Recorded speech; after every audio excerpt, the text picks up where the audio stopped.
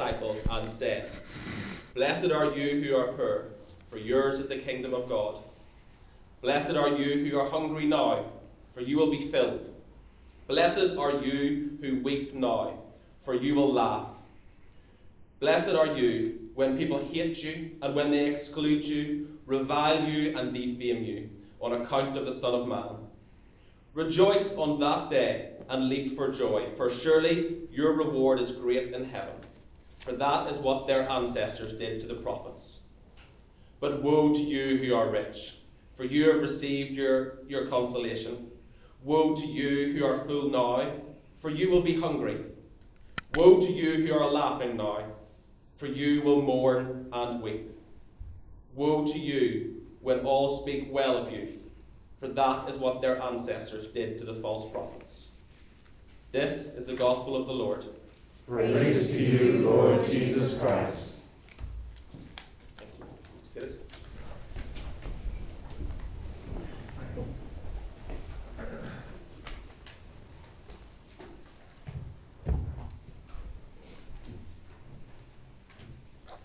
In youth work, which is my profession, you come across many young people who are trying to find street cred.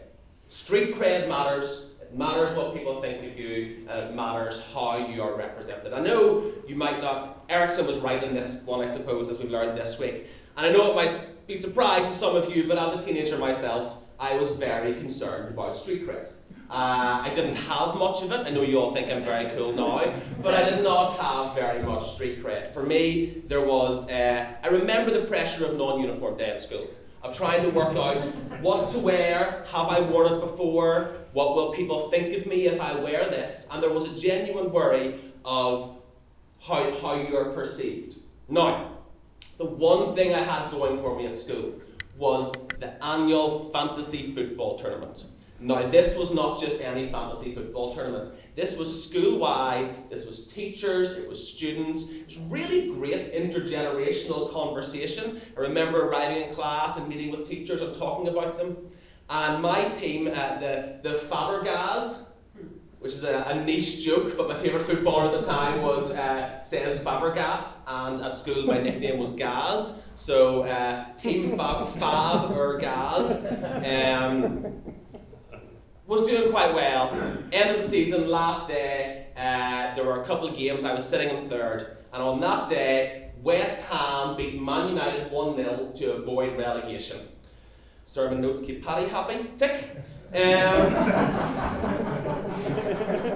Carlos Tevez kept them up. He scored the winner in a controversial game to beat Man United, and it won me the school league. I won the whole school league, and on prize day, I didn't get a trophy for any subjects, but I got the trophy for the Fantasy Football League. So next September, we arrive in, and the school magazine is presented to all of us. Esperance, Latin for hope. It is presented, and there I flick to find my picture, and there I am, chess club champion Gareth Campbell, because the teacher who ran fantasy football also ran chess club. Do you know what's not good for a 15-year-old street cred? Chess club. That ruined my chances of a girlfriend for a considerable time. I couldn't even manage a Tinder date in Prague. That's a checkmate. Wrong niche joke again. Okay, the niche jokes. This passage sets us a challenge. It sets us a challenge of asking, who are we following? Are we setting Christ's way, or are we setting the world's way? Who is it that we're prioritizing what they think of us? Whose path are we following, and who are we trying to impress? The challenge is Christ or the world. Now, it's really important to see where this is set in the context of what's come before. Katie happy, tick. And actually, this is a passage which comes just after Jesus has gathered his disciples together and appointed his 12 apostles. They've gathered them together, and this is Luke's telling of it, and then they come down for the Sermon on the Plain, rejected Samuel L. Jackson movies. And actually, they come down to gather together for this sermon. And there's a series of beatitudes here. There's a series of addresses to the people around us. But verse 20 is where we gain the really important piece of information. And it's set aside just after the first paragraph for you to see. Then he looked up at his disciples and said, there was a gathering of people from Jerusalem, Judea, from large amounts of places. And he chose to turn to his disciples as he appointed them and said, here's what you have signed up for. Here's what it is that you've agreed to. Here's what it is that I expect of you moving forward from this point. Blessed are you when you're poor, for yours will be the kingdom of God. Blessed are you when you're hungry, for you will be filled. Blessed are you who weep now, for you will laugh. Blessed are you when you're hated, reviled, excluded, defamed. These are hard truths to face. There's a point in all of our journey, whether it's first year, second year, or third year, where the gravity of the journey that we're on will hit you. And there is a gravity that will hit you that is, this is not a job we're doing to be liked, but it is a job we are doing, or a service or a mission we are on for a greater purpose. We've read these passages many times, and sometimes we often can forget that these were bombshells that Jesus was dropping. These were not just things that were everyday, run-of-the-mill conversation, that he was literally coming to them and saying, see what the world says makes you happy? These things are wretched. Actually, the things that make you happy are far beyond there. He removes all earthly value. Happy are the poor, woe to the rich. The counter-cultural attitude for the disciples begins now. And I know what you're all waiting for in this address is a Northern Irish accent to brutalise some Greek. So here we go. An important terminology in verse 24 that I would like to discuss with you is apache, apachete. I'm not sure of the pronunciation. There are Greek scholars amongst us here who can do better. When I typed it into Google, my search engine thought I was searching for my regular pizza place, Apache Pizza. But this terminology here in verse 24, which is the beginning of his woes, is, but woe to you who are rich, for you have received your consolation. And this phrase, you have received, is an expression that's used once in the New Testament to describe a repayment of debt. It is saying, I owed you £49.21, and I have given you £49.21. That is it. If you are seeking your earthly values, that is what you will receive. If you are seeking heavenly values, those come beyond there. There is hard sacrifice required.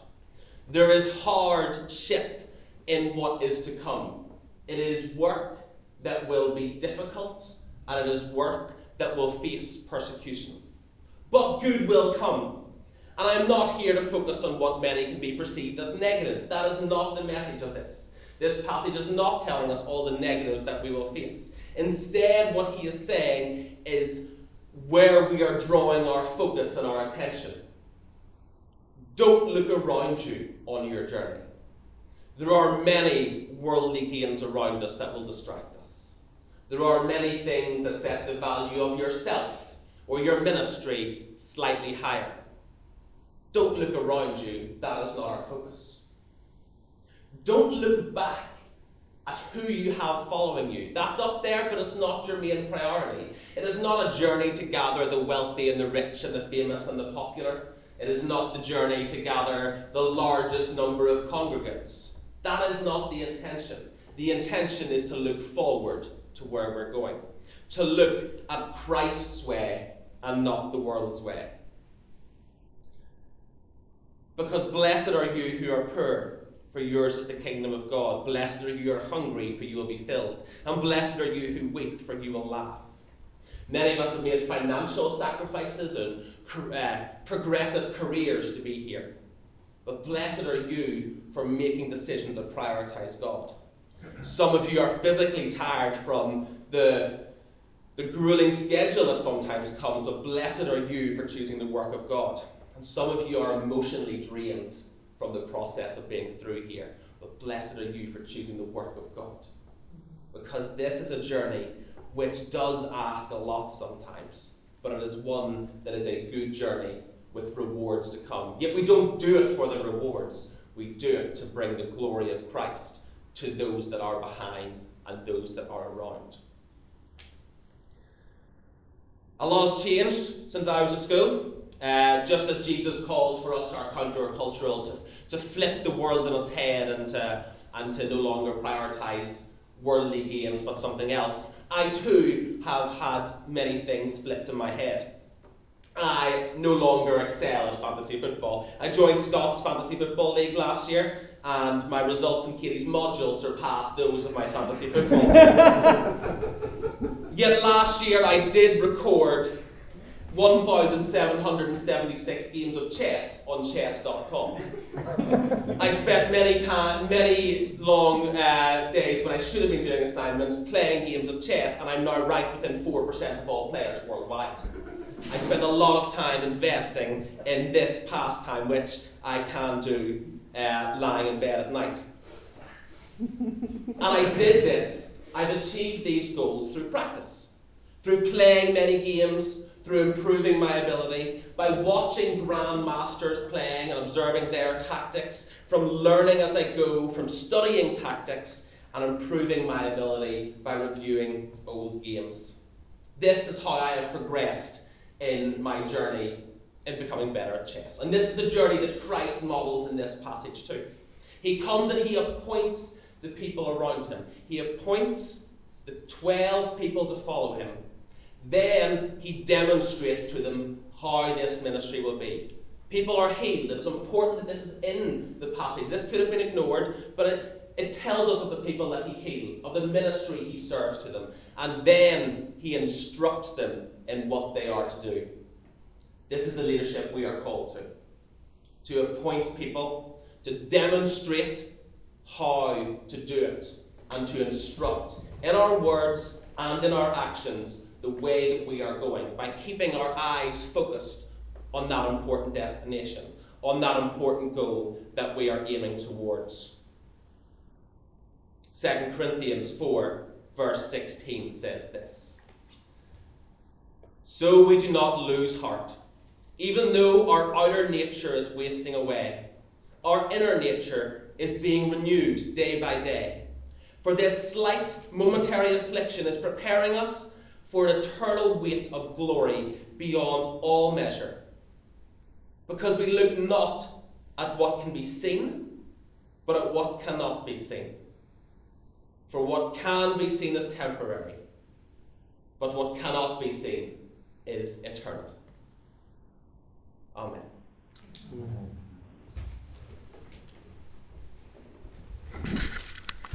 Well, thank you for